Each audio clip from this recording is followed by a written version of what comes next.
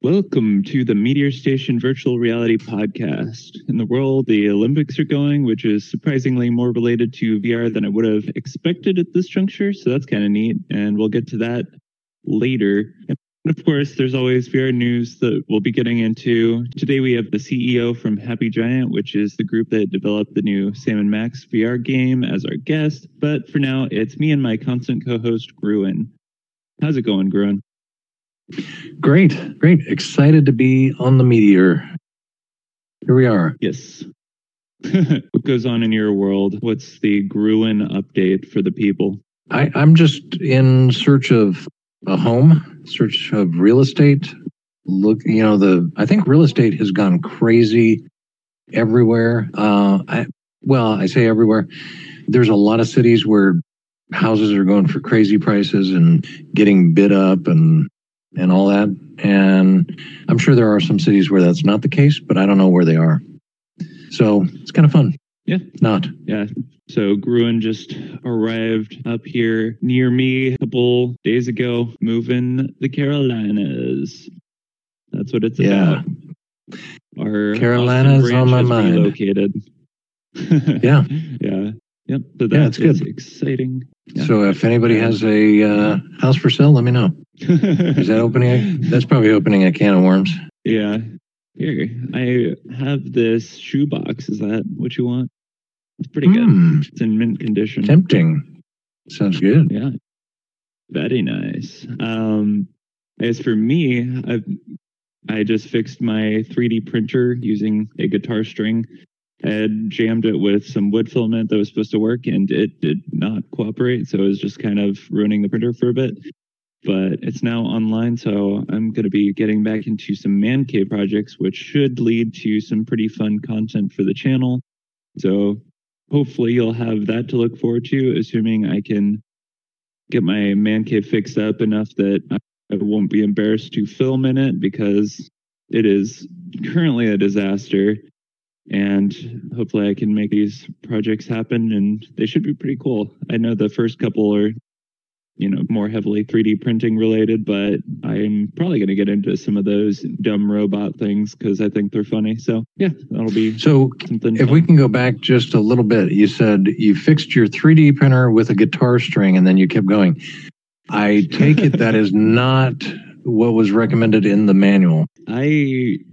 The first time I've read a manual is in that Quest 2 review when I had to wait for it to charge. Otherwise, I have no idea what's in the manuals.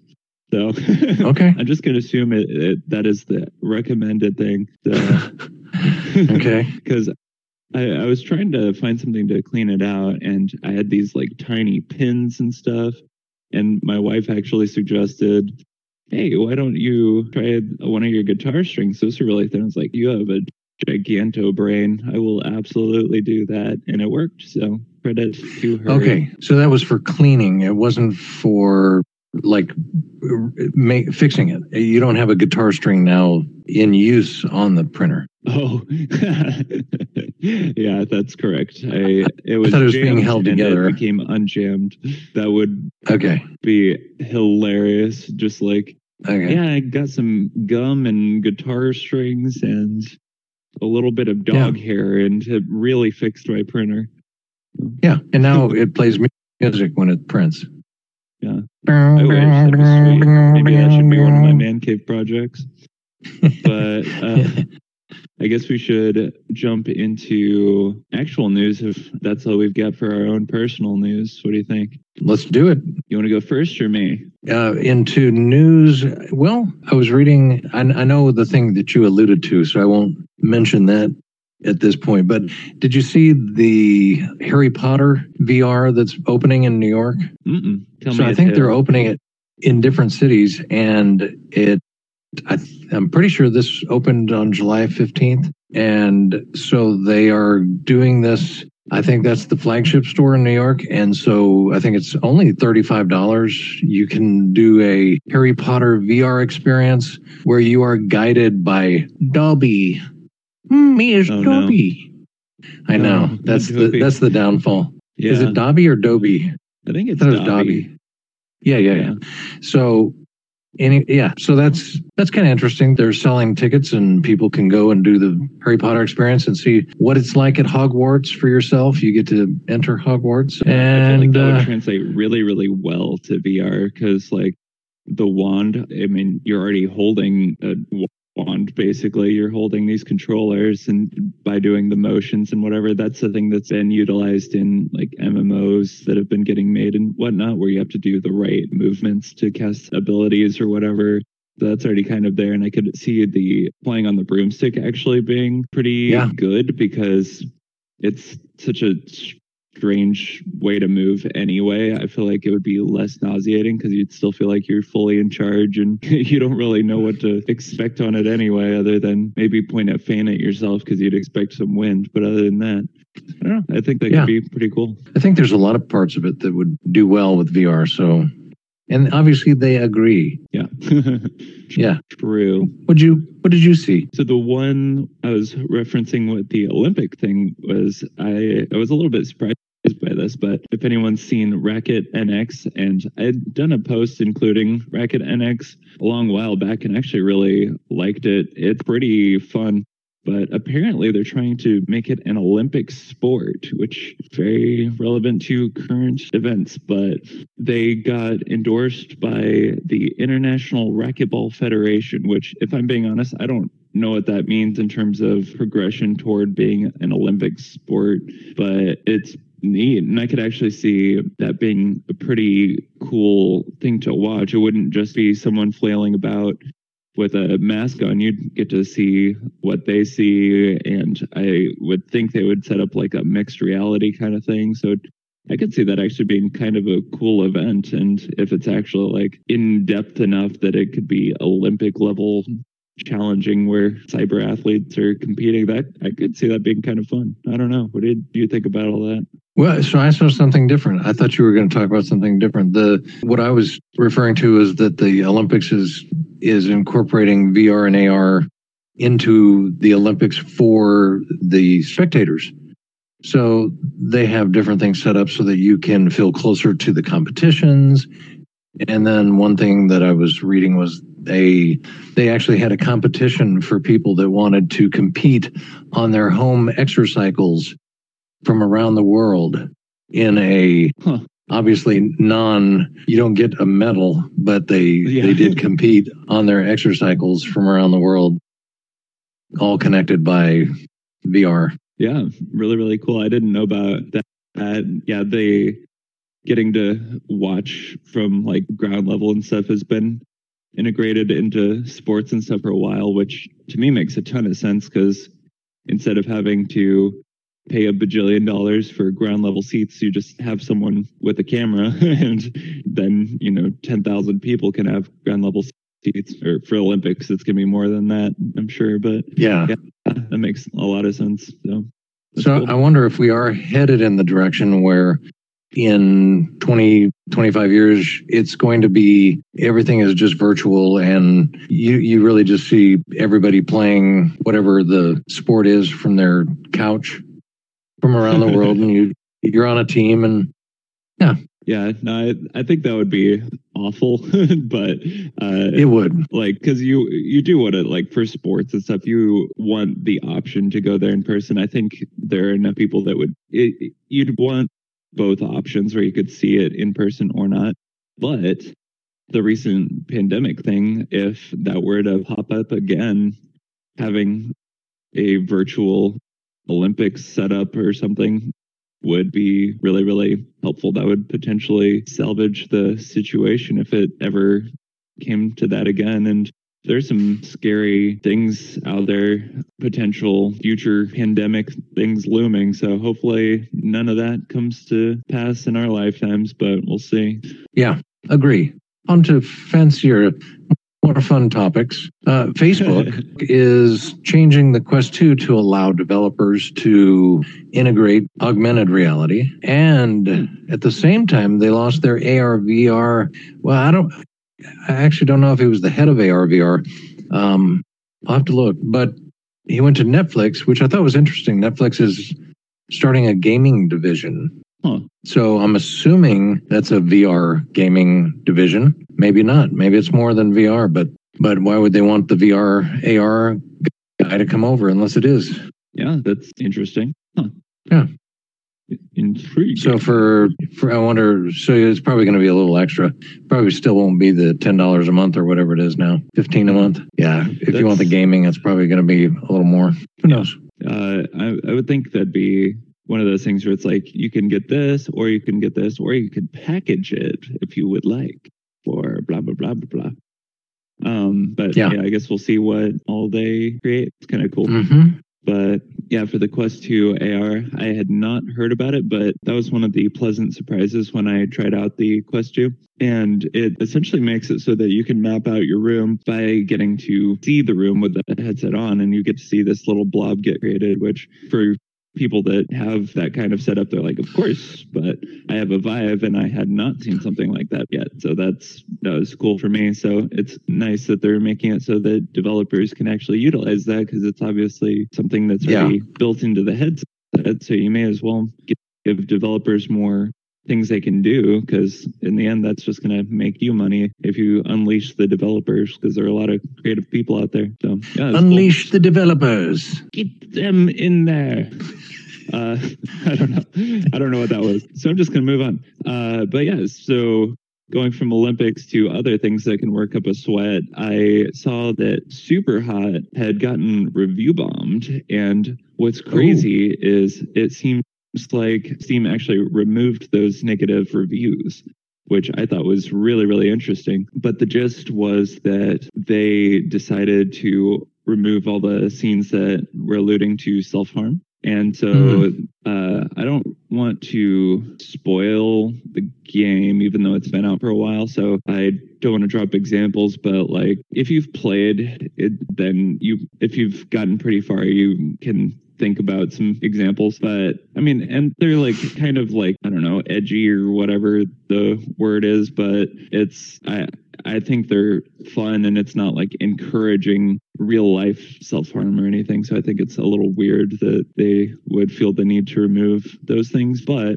I guess people really didn't like that. I mean, for me, it's like, oh, that's kind of dumb, but I wouldn't go switch my review from positive to negative for it. It's like a really minor part of the experience. So I thought that whole thing was a little bit strange and kind of interesting. So how come they were taking that out? They're trying to react to something that happened, or are they trying to do it before something happens? Or I don't know that answer, and that's a really interesting point. I hadn't heard of anything happening, but I could see that being a motivator if something did happen, which would be obviously unfortunate, but I mean, who knows really? Yeah. So just softening things up. So that there's another release coming in August, I think August 24th. It's called I Expect You to Die 2. Mm-hmm. And I think maybe they should consider changing that title to I Expect You to Softly Fall Over into a Pile of Pillows 2. Let's just calm everything down. Let's just bring it down a notch. Yeah. Honestly, I'd play that. I Expect You to Fall Over into a Pile of Pillows or whatever. Yeah, I think that'd be quite fun gameplay. But you could make sure that you're in a room surrounded by many pillows, and then you could actually do it while you play. Yeah, absolutely true. Let's make that. Okay. Yeah. Sounds like fun. Big brain moves right there. Yeah, I actually ended up getting I Expect You to Die previously. There was like some cool bundle that included it, and I was like, oh, I really wanted to play that. I've only heard good things, so I got it, and then I completely forgot about it and got sidetracked by other games. So that's actually a super good reminder that I need to go no life that game into completion, and so I can be ready for I Expect You to Die 2. So wow. You own it and you haven't played it? I know. Isn't that ridiculous? It's supposed to be really, really good. But in my defense, I was moving to the new house in that time since getting it, and things got hectic and baby and stuff. I have so many excuses. I could just drop a million excuses right here now. It doesn't matter. You still have, we still are taking 50 points away from Gryffindor for that move. That's true. Regardless, we are still disappointed. Yeah. For the Gryffindor thing, I actually was doing that for, I don't know if you actually saw the Quest 2 review, but I was doing the scoring in the Harry Potter thing. So I guess we're bringing all the themes of today all together, you know, Harry Potter and VR and reviews and content and all that. And expecting you to die too, and it's all here. Where'd the pillows go? I thought I got expecting to survive you to and just fall in pillows. Well, yeah, too many pillows can be dangerous. I expect you to die and get reincarnated into a pillow. Ooh, anyway. yeah. But I guess, yeah. Well, before we move into the other thought tangent that this whole brought up for me, I did see other news, which is that haptX raised $12 million for their haptics. And looking at their haptics, they look really, really cool. So as someone that's interested in the progression of that, I am excited to hear that they got a bunch of money and will be further developing that. Because, I mean, VR is fun as is, but the idea of being able to like feel around like a box or whatever, like a treasure chest, and see like, how's this combination feel, like pick a treasure chest lock or something, I don't know, but it just like unlocks so many more things that can be added, and you get additional realism, you get additional game mechanics. There's just a lot of good stuff that can come of haptics, so pretty excited about that. Yeah, we need to get somebody from Haptics or Rococo onto the podcast. I agree. Yeah, true. Although that was my idea. I'm agreeing with myself. Well, I will also agree with you. So I'll throw That'd you be that interesting. one. Yeah. Yeah. Let's see if we can get them. I'd be about it. Yeah. Let's see if we can make that happen. But I guess, did you have any other news before I tangent us? No. The only other thing that I saw that caught my eye was that Steam says over 60% of headsets being used on Steam right now are Quest 2. So Quest 2 obviously has done as well as we all figured. And so I don't think it's a surprise to anybody, but there you go. Yeah, I 60% was pretty impressed with the Quest 2 overall. As I mentioned on every podcast, I really hate the forced Facebook stuff. That drives me absolutely bonkers. But for the price and how I did actually have a lot of issues with how it ran.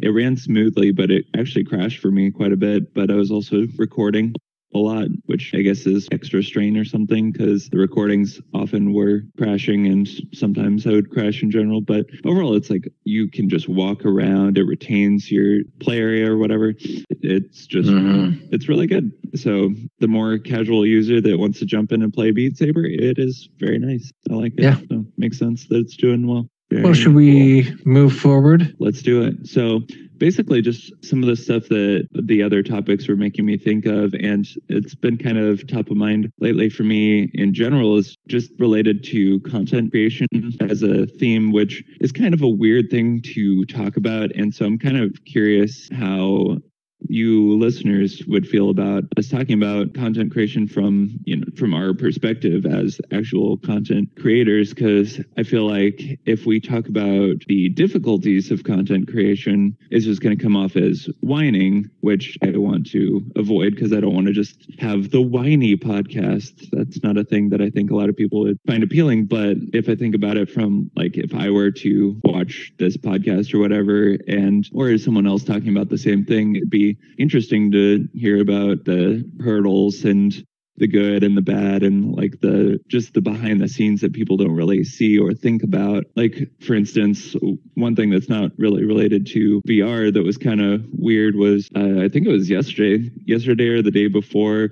So Gruen here, as you can tell by his name in VR chat, is the guy behind Web Donuts. And on Reddit, there was not just a repost of one of his comics, but someone had changed the little bubbles to basically make his punchline worse in one of his comics. It was one of his older ones, but it was, or I guess you want to jump in here. It's your comic. I don't know why I'm telling the story when it's yours. No. I want to hear all about it. All right. Well, basically a lion says Marco and a rabbit says Polo and another rabbit says, shut up, idiot.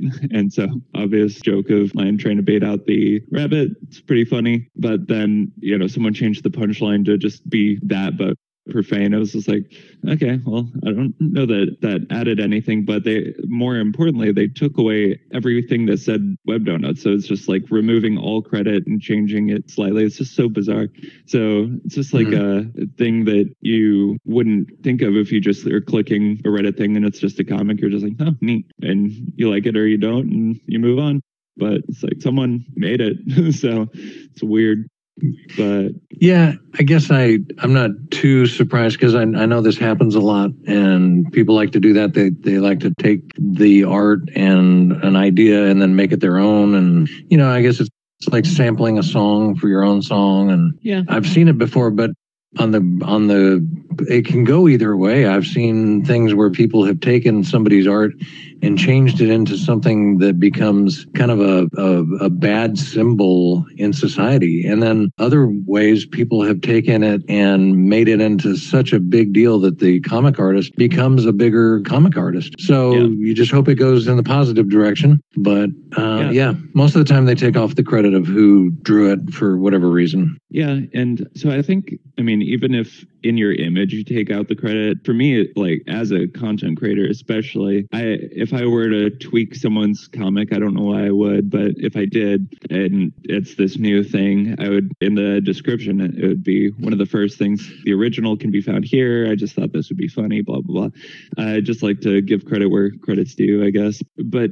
you're not surprised by it, but I was surprised by it because I haven't done any comics in a long time. And things like that are the kind of things I'm talking about, where if you're not involved in that space, then it's just like, oh, really? People do that? Yeah. And like another thing that was kind of interesting to me. So I made actually 2 Sam and Max videos. One was posted to the Meteor Station channel, which was the Sam and Max gameplay, and that had the 360-degree footage. But while I was making that, I was realizing like this is the exact kind of game that people are going to be looking up walkthroughs on. So I was like, oh, I can make that. I've already figured out all these puzzles, so I'll just make one of those. And I was the only one on YouTube that had this. And this is on my Donuts Rails channel. If you don't know about it, I just post like gaming videos, gameplay videos and stuff over there. But I made this walkthrough video that was really, really clear and concise with timestamps for everything. And so it's like the perfect video if that's what you're looking for. And it was the only option. So I'd search exactly that to see if it's like coming up, how it looks, all that stuff. And it legit didn't come up. It's just so interesting as a smaller channel. You just don't get impressions. Like we kind of have moved past that finally for Meteor, where we do have actual subscribers, so we get some traction. But yeah, on this other channel, it did actually eventually take off a bit because it is like the perfect thing for if that's what you're looking for. So it's just so crazy. The exact right perfect thing and no impressions, like literal exact title. And it's just like, would you like to look at old Sam and Max games that are from a decade ago? I was like, it's I don't know, a little too long-winded. I just thought that was strange. Just another thing you wouldn't think about outside of the industry. So you're going to have to call the person over at YouTube that runs the algorithm and get them to change it, because obviously they don't factor in somebody that knows what they're doing but hasn't gotten a big following. Yeah, which I think that's my main takeaway. So that was a good, concise way to say something it took me 5 minutes to say. Just relevance should be prioritized more heavily than it currently is. It's the most relevant video, so who cares that I have like 30 subscribers or whatever? Yeah. Well, what I was going to say on the Reddit, it's funny to me because I've got something out on Reddit and people are reacting to it, but I didn't even post it. And when I do post things on Reddit, I usually don't get favorable responses or many responses. So if somebody else is getting a bunch of responses using my stuff, that's just kind of interesting. Yeah, isn't that strange? It is also like timing and all that stuff, which is luck. I don't know. It's just like, do the people browsing new like it today? And then it takes off or not. So if you're Harry Potter and you post a video about Harry Potter and you are Harry Potter, but you only have 5 subscribers, then you probably won't ever get seen. But the people that are posting things about Harry Potter who have a lot of subscribers but are not Harry Potter will get more. I was just trying to bring it back to Harry Potter for some reason. You succeeded. Look at you. Okay.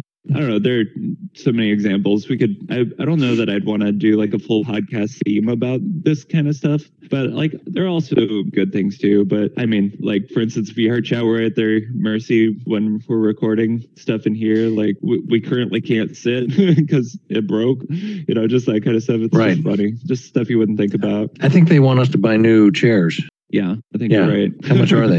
I don't know. $299 from previous episode, I think we said. Okay, we need to buy new chairs. Furniture. Yeah. But on the positive side, I'm a Shark has been doing hilariously well. I know I mentioned it on the last podcast, but it's still going well, which just cracks me up. I just love that people enjoy that kind of thing because it's like in the thumbnail, it legit just labeled dumb music and it's popping off. But yeah, probably helped by Shark Week a bit, but it's actually good. It's short. It's good. It's funny. And you need to listen to it. Go find it. How do they find it? They go to the Meteor Station YouTube channel and you'll see it in our most popular videos. It should be overtaking #1 spot now. Yeah, it is the most popular video we've made to date. So thank you, dumb Shark. You dumb Shark. Speaking of content creation and all that, we do have the CEO from Sam & Max will be bringing in shortly to talk to. I guess should we just go grab him? We should. I'm very excited because you're excited because, as you've said before, you grew up with that game, and here it is in VR, and this is the person you need to listen because he's got a pretty good background of things that he's brought to VR, and he's got a great story. But this I know is kind of a personal high for you to be able to see Sam & Max in the same vehicle as yourself. Yeah. Yeah. Like in a literal sense, we can ride in their car. Yeah. Yeah. Very exciting stuff. Yeah. Grew up with Sam & Max hit the road. It was awesome. And so I'm glad this guy brought it to life. But yeah, let's go chat with him. Okay. So we've got Mike here, the CEO of Happy Giant. Welcome, Mike. If you just want to tell us a little bit about yourself, what you do, and yeah, whatever you want to kick us off with. Sure. I am Mike, as you said, Mike Levine from Happy Giant. We've been a studio for 7-8 years, always doing games at our core. We've done a lot of XR work in the past, AR and VR, which kind of led us to this game, which we're here to talk about, Sam & Max. My background, which maybe we'll get into more, but I worked at LucasArts in the 90s, then worked for a startup from ILM, with guys from ILM, I should say, and then started my own companies, really doing a mixture of our own stuff and service work. Cool. Awesome. Well, I want to hear about this LucasArts. I'm sure everybody always asks you about that. You must have been in on some interesting projects. Any name dropping you want to do? I can, but those guys probably don't need it. No, I mean, it was an amazing time. Definitely felt lucky to work there at the time, but as honestly as the years have gone on, I feel even more lucky just because you see and hear and experience other things in the games industry. And, I knew that place was special pretty much a week into my first, when I started there. And I did not plan on spending a lot of time there. I didn't even know I was going to have a career in games. I liked video games, but it was really just I needed a job because I thought I was going to go to grad school. That didn't end up happening because really as soon as I went there, I sort of felt that magic of that place and was sucked into, well, this is what games are always like. And I mean, I'm not saying it was easy. It was just a lot of creative people there in one building, collaborating together, created the results that ended up happening. And when you met those vibrant and different personalities, and you put them all together, it was definitely some fun times. Yeah. So you felt the magic. Did you feel the industrial light? When I walked over there, yeah, maybe.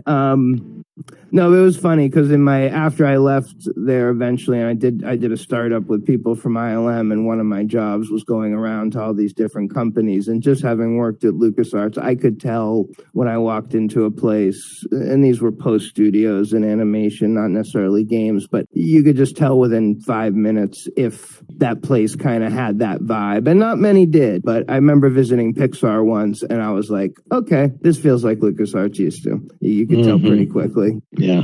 It's pretty cool. Was this before because I know a lot of game places tend to have the issue of like 80-hour, 100-hour work weeks and stuff because it's like such a desirable field that it's easy to end up in that kind of situation where it just seems to be the trend. So was that like not the case at LucasArts? And I guess, yeah, you can talk to Happy Giant a little bit too, I guess. Sure. First of all, watching your mouth animate is mildly disturbing. I just want to say that. It's true to life, too. But, yeah, it reminds me of the Preacher TV show, if you've seen that character. But anyway, no, this was before, before the industry had the even crunch revolt, right? So, like, and given that it was Lucas, whether it was true or not, there was always this vibe, I think, that you could be replaced. So people did work hard, and I always tell people when I started there, whatever year that was, it was, I think, 1991, there was about 60 people there. When I left, there was 350. So I did see a lot of growth, and looking back on it, they probably wouldn't have replaced us. They just wanted to keep adding people and growing, and there was a lot of built up knowledge there, of course, as you kept working on different games. But I mean, I definitely remember some all-nighters we pulled, and I also, I kept pretty, I don't remember massive amounts of overtime per se. I remember staying after work and playing games, which a lot of people did, and because back then there was no internet per se till the end of it, and so people were playing like networked Quake or whatever after work, and X-Wing and things like that. But yeah, I mean, it did sort of direct me going forward that I wanted to try to avoid. I mean, as the years went on at Lucas, crunch became more of a thing, for sure. I'm thinking of like the very early days, I guess, in my head. But as we went forward, and after I left, for sure, I heard from people that, they would start projects and just be like, working every Saturday is just a given on this. And people would just be like, what?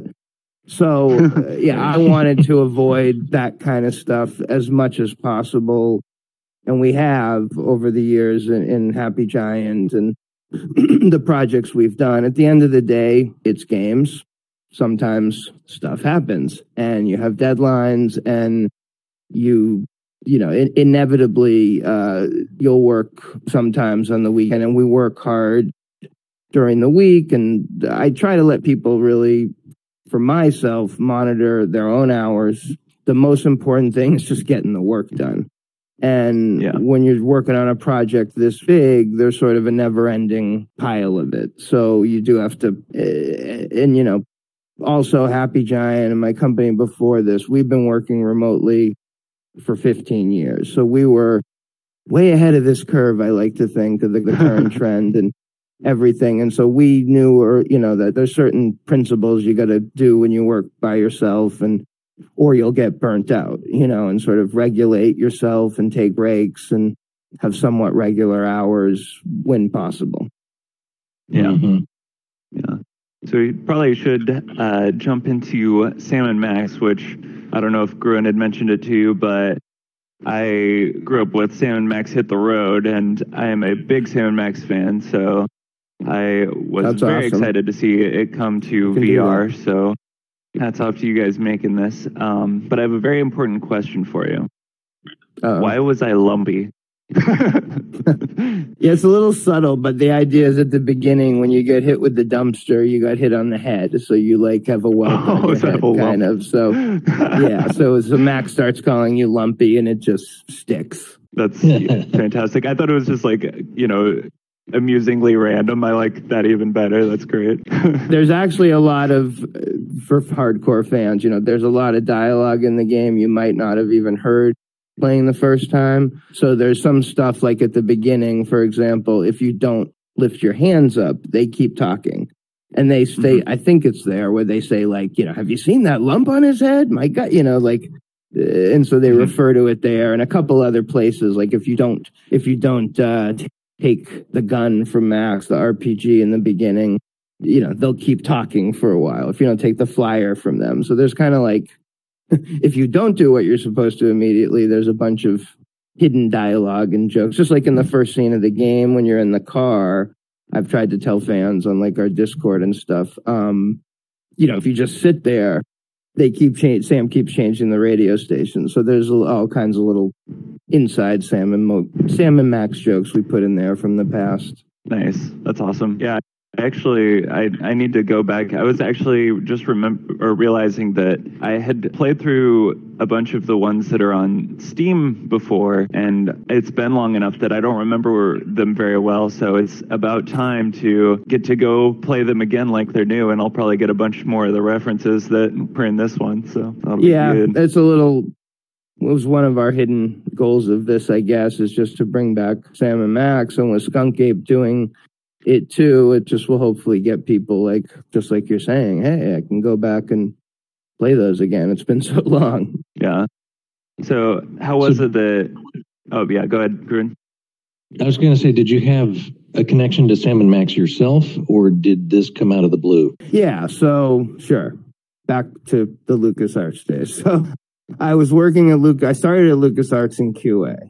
And that was really good. I tell people who want to get into the industry, that's still one of the best places to start. And in LucasArts in particular, people who are really into the history of it may know, but the test pit, as it was called, was somewhat legendary, mainly for the smell. No, I'm just kidding. But it was a great place to learn about the industry and the different roles, because when we were finding problems, people then inevitably the programmers would come in and the let me see, what's the problem, or there was some would communicate more than others, but either way you were sort of thrusted into how game development worked, at least at the end of the cycle. But the first full game I really got to work on, I was into art stuff. I was taking classes on the side. That was, I like to say, paying my dues period, because I was really interning in the city at this video sort of non-profit place, but it was allowed me to start learning Photoshop and Premiere, which led to After Effects. But this is so long ago that even learning Photoshop was kind of a big deal. And when the art director found out I knew I asked to use the computers after work, the Macs they had, a few Macs to practice on. And that led to the art director asking me, oh, can you help us out with these projects? We need someone who knows Photoshop who could lay out these maps for Super Nintendo games. And I was like, sure. And, one thing led to another. And I started talking about other things that we could do. And that led me to helping on a few other games. I think the first Rebel Assault, I helped Bill Tiller with a bunch of shots. But ultimately, the first full game I worked on start to finish was Sam and Max, actually. I kind of had to remind myself of that during this. And so, my friend had worked on Day of the Tentacle, who was also a tester in the role I was going to be art technician. He wanted to be an animator, which I thank him for to this day. So he's like, hey, we need someone to be the art tech. You can do it. Trust me, I'll train you. And I was like, okay. So, it was kind of crazy just thinking back. And I've told this story a few times, but for whatever reason, they sat me down next to Steve Purcell and said, you're going to sit here. And we were kind of like off in this corner near the window, and like the rest of the art team was a little bit away.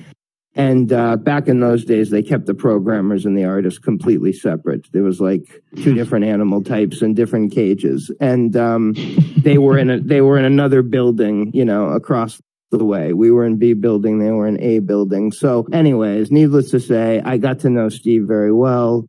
I sat next to him for 10 months. All I really remember is laughing at his jokes and him picking on the banjo and us bonding over weird old TV shows that we both liked, and him teaching me about Rick Baker and things I didn't know about, like, visual effects stuff and little quirky things he was into. But yeah, and I was the one, for whatever reason, because I was art tech, and so all the art went through my hands at the end. That's my only theory why I got sat next to him, is because maybe he wanted to see everything before it was sent over to the programmers, and they did whatever. And so I was the guy every morning. I literally had to walk across the street with floppy disks and give them to Mike Stemley and Sean Clark, who would then put them into the game. So yeah, fast forward, whatever, however many years it's been, almost 30, or, I brought as many of those guys back to this game as I could. Stemley, Steve helped as much as he could, especially in the beginning. Peter Chan, who I've also had a relationship with forever, the timing worked out for him to help. But to answer your question, yeah, so at the beginning, I'd always maintained a friendship with Steve. Just when I saw something weird, like on Planet of the Apes, I knew he would like over the years, I'd email it to him, and never really asked to do anything Sam and Max before. And since we'd done big brands and all that over the years, when this came about and I had the idea and I approached him with it, for whatever reason, he trusted me and maybe just seemed like a good opportunity to bring them back because no one else was asking. So, luckily enough for us, we got the opportunity and he allowed us to do it. So, yeah, it was, some people don't realize it's the only IP out of all those Lucas classics that Disney doesn't own because Steve always maintained the rights. It was always a license deal between him and Lucas. So it was the only one I knew I had a remote shot at, let's say, at least initially. Yeah. Interesting. Huh. So do you guys have more VR Sam and Max games planned out, or are you just seeing how this one goes, or what are you guys thinking? Definitely the former primarily. We want to see how this goes. VR is new and unknown, and we want to see how sales go and how the greater audience reacts to it.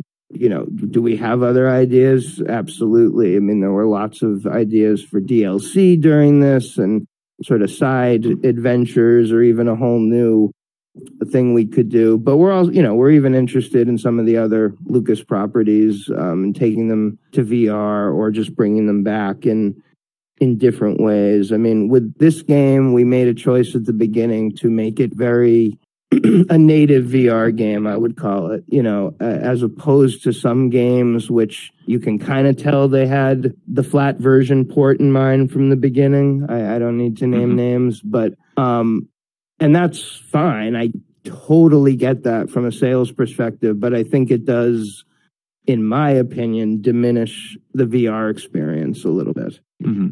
Yeah. So what was your big video game before? I mean, back in the day, what was I like to play? Favorite? Yeah, or that I worked on. No, that you like to play, and then maybe the one you worked on too. But yeah, what was your addiction in the 80s? Oh, in the 80s, you want to go back that far? Whatever. Yeah, I mean, we used to play in college a lot of the sports games. Honestly, Tecmo Bowl. My friend just sent me a whole video. There's all kinds of retro Tecmo Bowl things coming out. I mean, I used to play, honestly, during the Lucas years, I was really into the X-Wing series and playing all those games as well. I also played, all the games that came out back then. I mean, I think going back even further, like, a lot of Atari. And in television, we had both. And I used to love those games as a kid.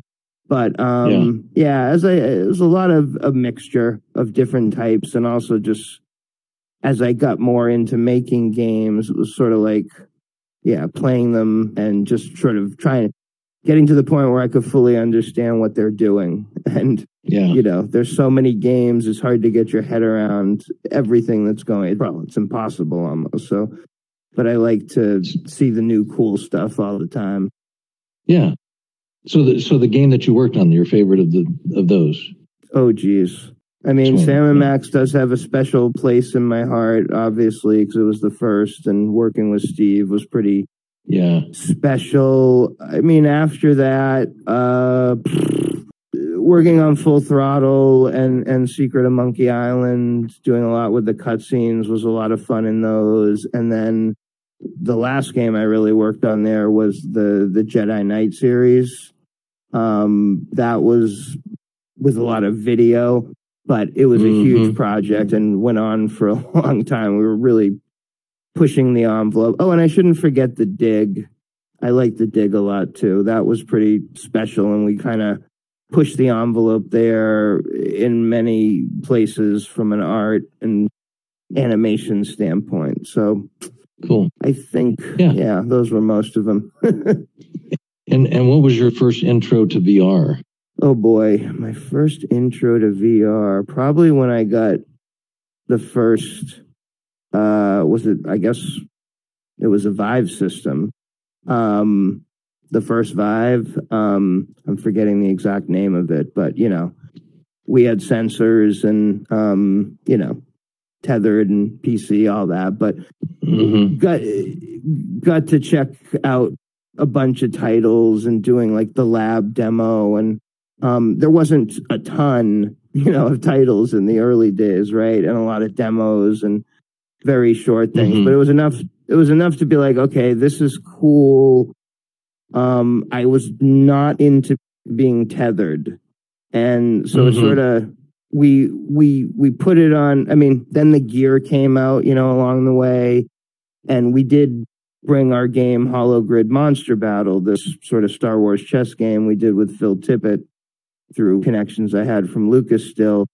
We did bring that to gear. So we had VR experience there, and then we'd worked with Qualcomm on some like prototype headsets as well. So we had VR experience, but then really when I tried the Quest 1, that was kind of the aha moment for me, because I was just like, okay, even though the graphics were still lower res, you could see that this pattern, could be much more mass market, I thought, than others. Right.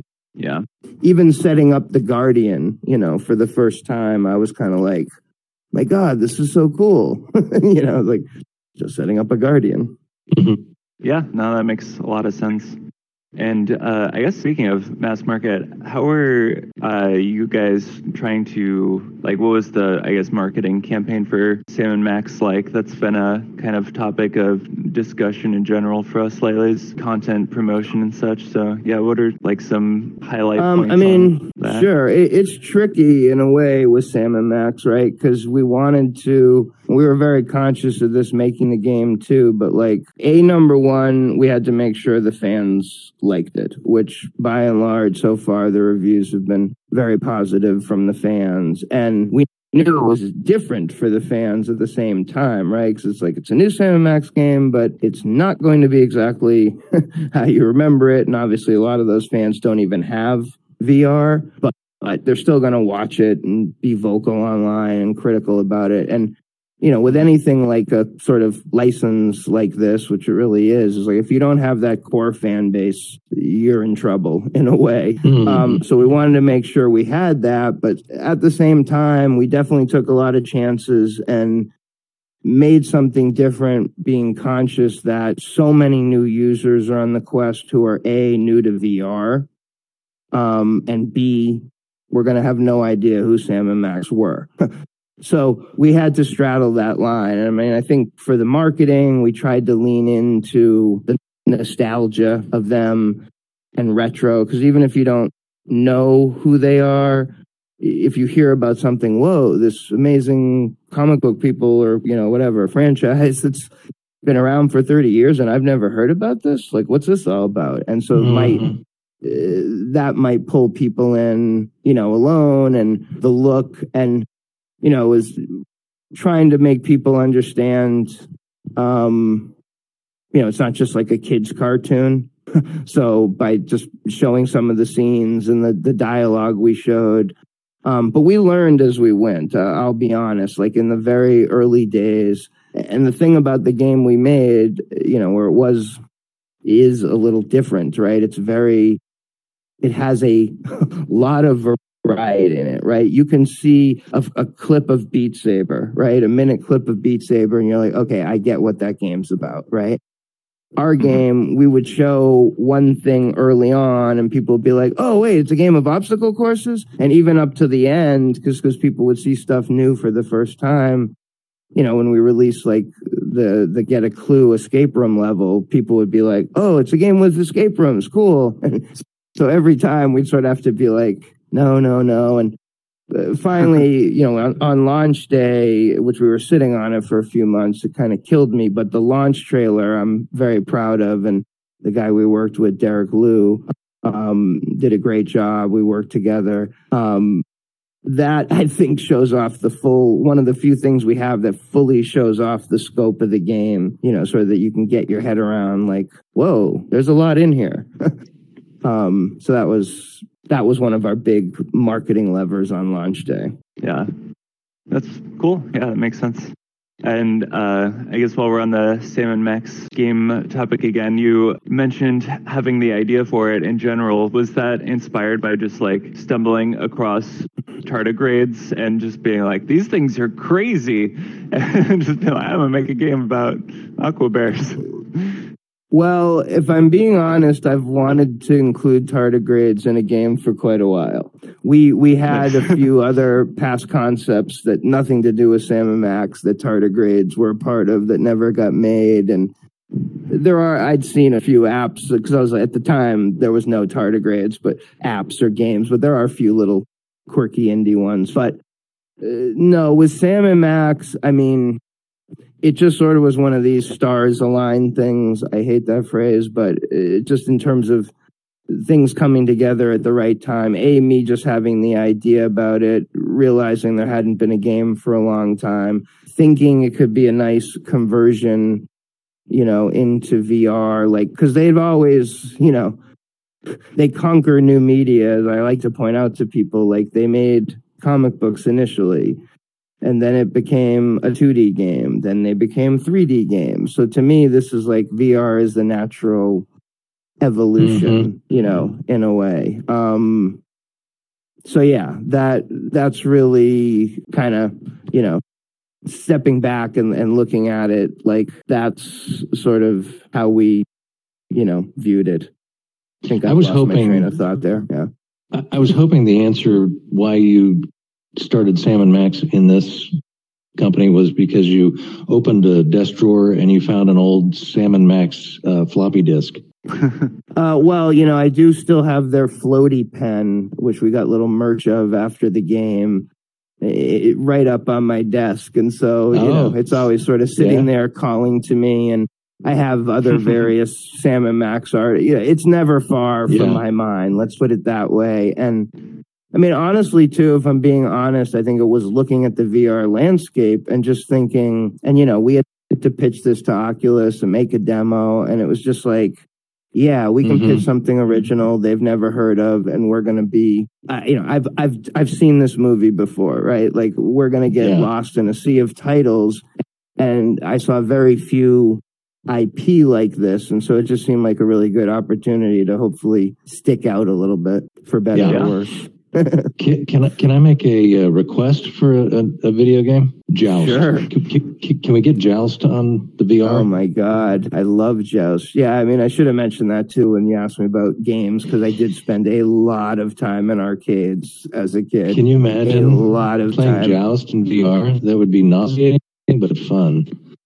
Yeah, first person Joust, you'd have a lot of people puking. Yes. Yeah, that'd be fun though. And you could use the hoverboard from Sam and Max. So yeah, there you go. Hoverboard and some wings. You're all set. Yeah. You can't get rid of the ostrich. True. I'm down thinking of other arcade games you could do in VR, like Lunar Lander. That might be a little Remember that one? It's like slower pace. You just had to land on the moon and not crash into a million pieces. Right. Or Galaga, where again you'd be puking a lot, but yeah, maybe there could be a way. Yeah.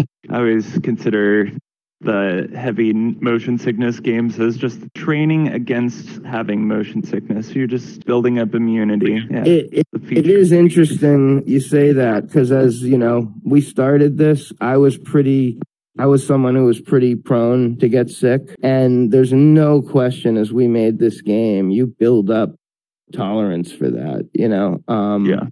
And like initially we built this game with just teleport mode to walk around. And as we started to show footage, a lot of people said, are you going to have walk mode? So we were like, okay, we need to add walk mode. And at first I was like, whoa, this is like, makes me a little, but got used to it. And, there's a couple scenes in this game, people who get queasy, a couple levels. I think they may have to shut their eyes for a moment or two. The hoverboard level is interesting. I've had a couple people tell me that freaked them out, but for me, that one doesn't make me sick at all, because I think the key is in VR, when you're in total control of your movements, it makes you less sick. Like when I'm standing on a platform, like in Vader Immortal, or even in our game, the one time, like when Max, I don't want to give away too much, but when you get in Max's hand, that's one time where you don't have control and he's moving you. That can be a little queasy at times. Right, yeah. For some people. Yeah, he needs to know what's going on and why you're moving. Yeah, I mean, and I don't know if you finished the game yet. I did, yeah. I actually played it twice. Okay. Nice. Oh my God. By the way, we released a patch this morning with a ton of fixes. Oh, cool. But that one part at the end, I won't give it away, but where you have to climb out and you're pretty high up. I have fear of heights, and when we started that, oh my God, my palms would get sweaty every time I had to test that, and it was just like nerve wracking. But I like to say this game kind of cured my fear of heights, at least in VR. That's great. Jackpot. Yeah. VR. Yeah.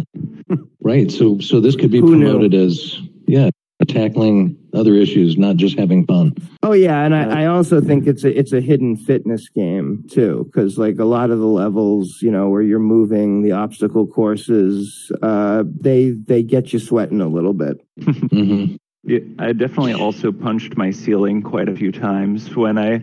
Oh no! Because I'm 6'5" and I have to, when I'm climbing, wow. It's like, oh, sorry, ceiling. It's. Oh no! When you were climbing? Yeah. It was worth it. Ouch. I've done it. My office is like an A-frame roof, and when I play room scale, sometimes, I get too close to one of the roofs, I bump my head into it. It's not fun. Yeah, unlucky. Were you going to ask, Gruen? No, I was going to say, do you have two things really? Do you have any advice for people that want to get into the world of VR game creation? And then just kind of what things you have on the horizon that you'd like to talk about, and then sure. Boy, if you want to get into VR creation, I mean, I guess it depends at what level and what your ambitions are. If you just want to learn how to do it and become a developer and then work for another studio making a game, I think learning Unity is probably the most used tool for these kind of experiences. I do think the future, it's hard to say how far out it is, but I think we have like a web XR future too in store. I don't know if you guys have ever used like Mozilla Hubs or something like that. It's not as cool as this, not even close, but where will it be in a year or two? Mm-hmm. And when people can jump in on any device, that's pretty powerful. Right. And I'm just pointing that out because that's like a whole other set of skills in a way than Unity. And to be honest, Mozilla Hubs is incredibly easy to use and set up. Like you could have a room set up in under half an hour, pretty customized, and have no coding knowledge at all. So that's if you're really brand new at it, that's an interesting place to start. And yeah, I think learning Unity is probably your best bet. and I think developing on a Quest.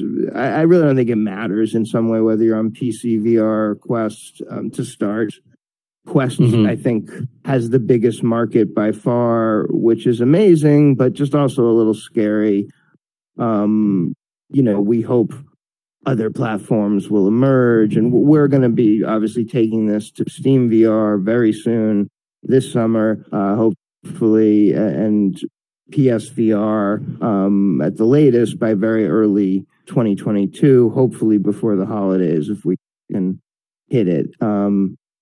So yeah, but there are other platforms we may be announcing soon as well, just as the space expands, which is great because it has to, and hopefully sales will continue for game developers, and the ad experiment was a little didn't seem to go that well, but I get the basis behind it of trying to generate more revenue for developers because it is still a smaller community compared to the bigger gaming space. And yeah, to answer your question about what we're going to do next, we don't know. We're looking at several things, and we're definitely not, we want to see how this does. And trying to look at things also, like I was just talking about, that could be on all platforms, that everyone could experience and play, like true cross-platform gaming where you're playing with people in VR or they're not in VR, possibly. So that interests me, and sort of mass accessibility until everyone has headsets. Right. Which may never happen, but it may not, but I think Apple's going to do something eventually. There's too many rumors. And, coming from AR, where we really got started with all this stuff and worked with Magic Leap and Niantic and others, I mean, I still believe in that future, but that's going to take even longer than VR. When Apple comes out with something, if they do allegedly, it's going to take years for it to become have a big enough user base that game developers can make money. But we, having played in that space, whether it was on glasses ahead of, like HoloLens or just on mobile, that's exciting too. It's just, hope I'm around to see it. Yeah. Well, Apple's definitely going to come out with something. And it's the question is it going to be like the iPhone of VR or the Lisa? Yeah. I mean, it's supposedly they have multiple projects internally, so no one really knows. Is it going to be VR, AR combined, messaging tool, Google Glass? It'll be interesting. Yeah, once you can plug into your brain chip, everybody's got VR. So, right, that's a good point. Contact lenses. The contact lenses will be really cool hopefully that's a sooner than later thing, but probably later. It's a little scary. Cool. Have you seen that Black Mirror episode where they could rewind anything that just happened? So like, that's a little scary. It's I've seen all those. Yeah, Black Mirror does a good job of making everyone wary of technology and of a lot of things. Yeah, that's true. So what was your favorite part of the game if you played it, or either of yours? Ooh, probably, so I really like, in Sam & Max games in general, I really like the general, like, solving puzzles kind of stuff. And so maybe Nutri-Hole, where you're in the mart. Yep. Yeah, that kind of felt like the most, like, classic Sam & Max kind of thing, where it's like you have to figure out what to do with each of these things. And Yep. That definitely had a classic feel. Funny enough, that level is probably the one that we've gotten the most emails or questions about for people needing help, reviewers who couldn't get past it, etc. In the update, we added a little bit more to the hints to make it a little easier, but that's the fine line with like puzzles, and that's why in some ways we didn't want to make an entire game like that. Like that was sort of the downfall of a lot of the adventure games, is people could be stuck very early on, and we wanted to kind of ramp people up to that, and I think one of the secret little hidden things I like to think of this game for hardcore kind of adventure gamers is like you play some of these courses, which vary from physical to mental. There are courses that are more adventure gamey, like Get a Clue. But after you do a few of them, you're kind of rewarded a more traditional adventure game type scene, like the Tox level, Nutrahole, and then like the whole ending of the game we feel is more, it brings it all together. You're using all the different skills, but it is sort of more adventure-y, story driven at that point. What did you think of the final level of the game before the graduation? The big action sequence. Wait, before graduation? The final level would be way after. Street the real ending, graduation. Street end. Yes, got it. I liked it. I thought it was fun, and it did bring it all together. I agree. In the final graduation, there's a little Easter egg that no one seems to have found yet, so I'm waiting to see who figures that out. It's well, that might be not me. It's very minor. I'm making a bigger deal out of it than it is, maybe, but it's a little thing we put in. I'm gonna go find it. I'm gonna find it before this goes live. So, but just real quick for Nutrahole, I did. I was very convinced. Well, it's not a spoiler because it's the wrong answer.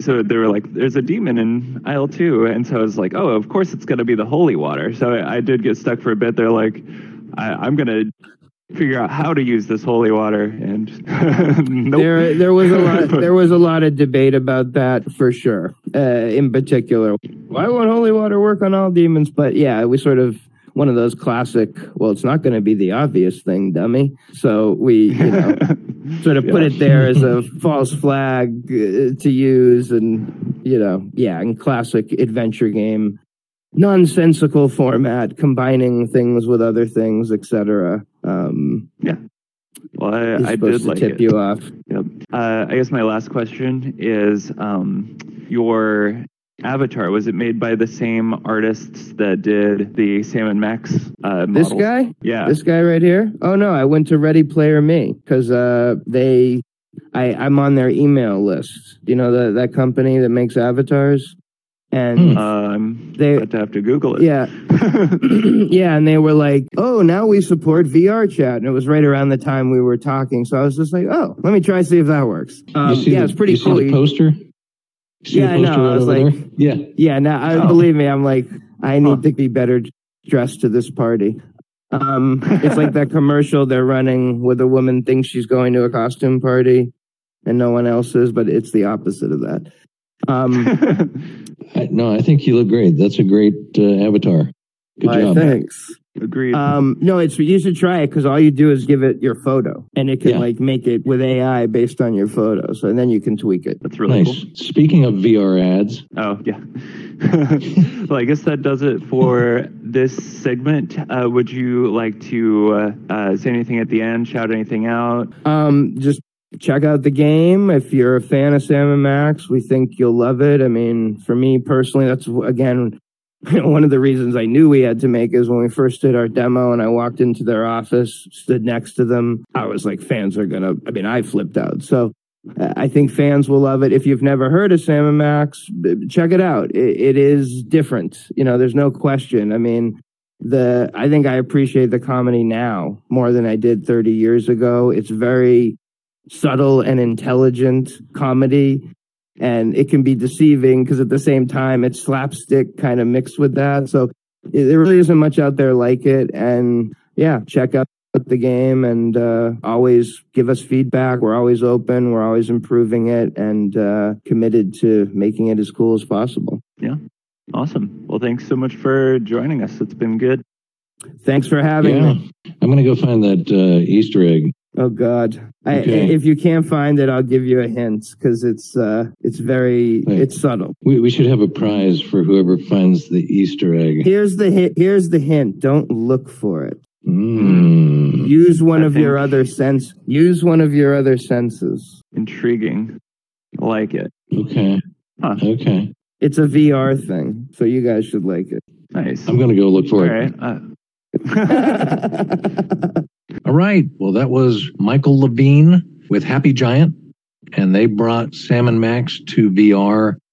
I thought that was interesting. He's got a great story, kind of a lucky start to be able to start at Lucas, huh? Yeah, I mean, it's really cool. And I thought it was really interesting that he actually started with Sam and Max, but I hadn't realized he just went with Sam and Max, it sounds like, because, I mean, obviously it'd be more top of mind for him since he started with Sam and Max as the first game he was working on. But I just thought it was interesting that it was just an available, established name so that you don't get lost in the sea of Quest games. People know Sam and Max and will be inclined to give it a shot. I thought that was really interesting. So yeah, I'll be curious to see what they do next. Yeah, I am really hoping they do more Sam and Max games because, I mean, it sounds like it's just a matter of they took up the reins and made it. So I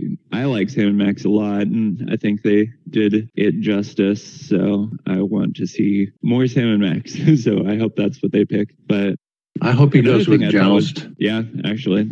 He can take a Sam and Max intermission to make Joust for you. That would be pretty fun. Okay. Yeah, I'll allow it.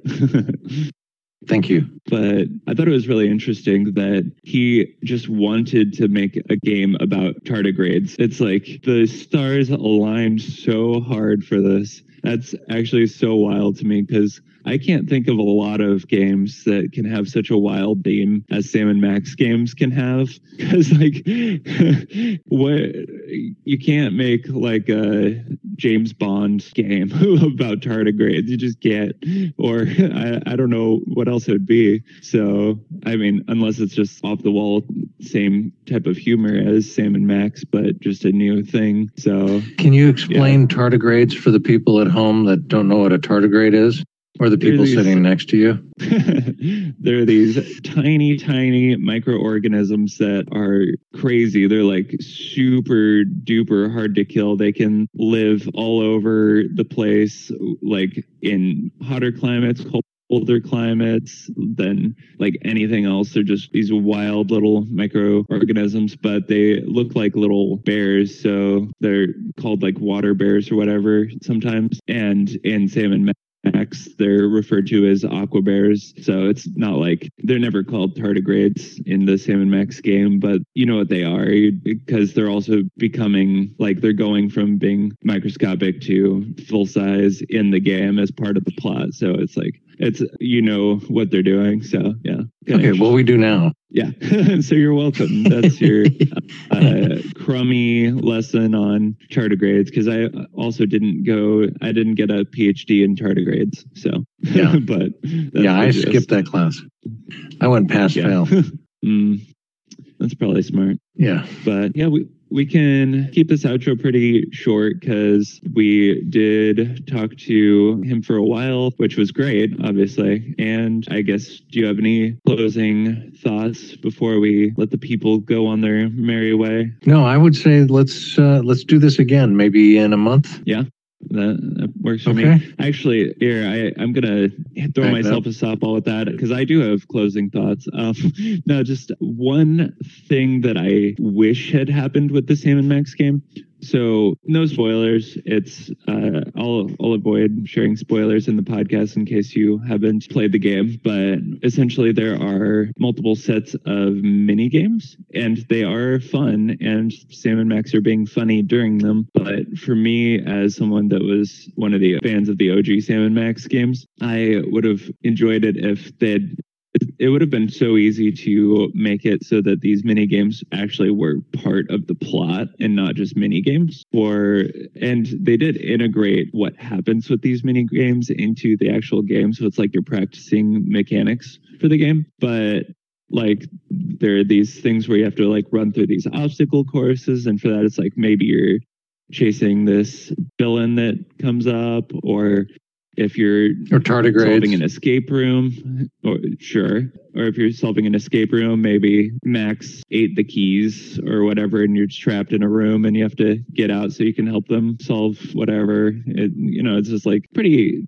doable to integrate the actual mini games into the actual story. So that would have been my only, like, it's not even a complaint. It's just like, it was fun, but it could have been just a slight improvement from my perspective for that. So I don't know, just that. Okay, well, so what do you give the game on a scale of 1 to a billion? I'm super biased. I really like Sam & Max. You would have to do a really bad job at Sam & Max for me to not like it. So I'll give it somewhere up toward a billion. I'll give it the upper millions, 900 million. Trillions, something. I mean. Right. It was billions, then trillions. Yeah. Yeah, so you upper went millions. to a billion. So yeah, upper million. Sorry, yeah. I jumped to trillions. But trillions Sorry. would have been really intense out of a billion. That would have been the perfect game. But it was good, though. It was good. I did enjoy it. It was a fun game. Good.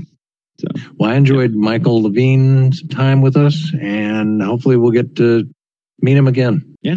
All right. Enjoy, everybody. Have a good one. Catch you later, Internet.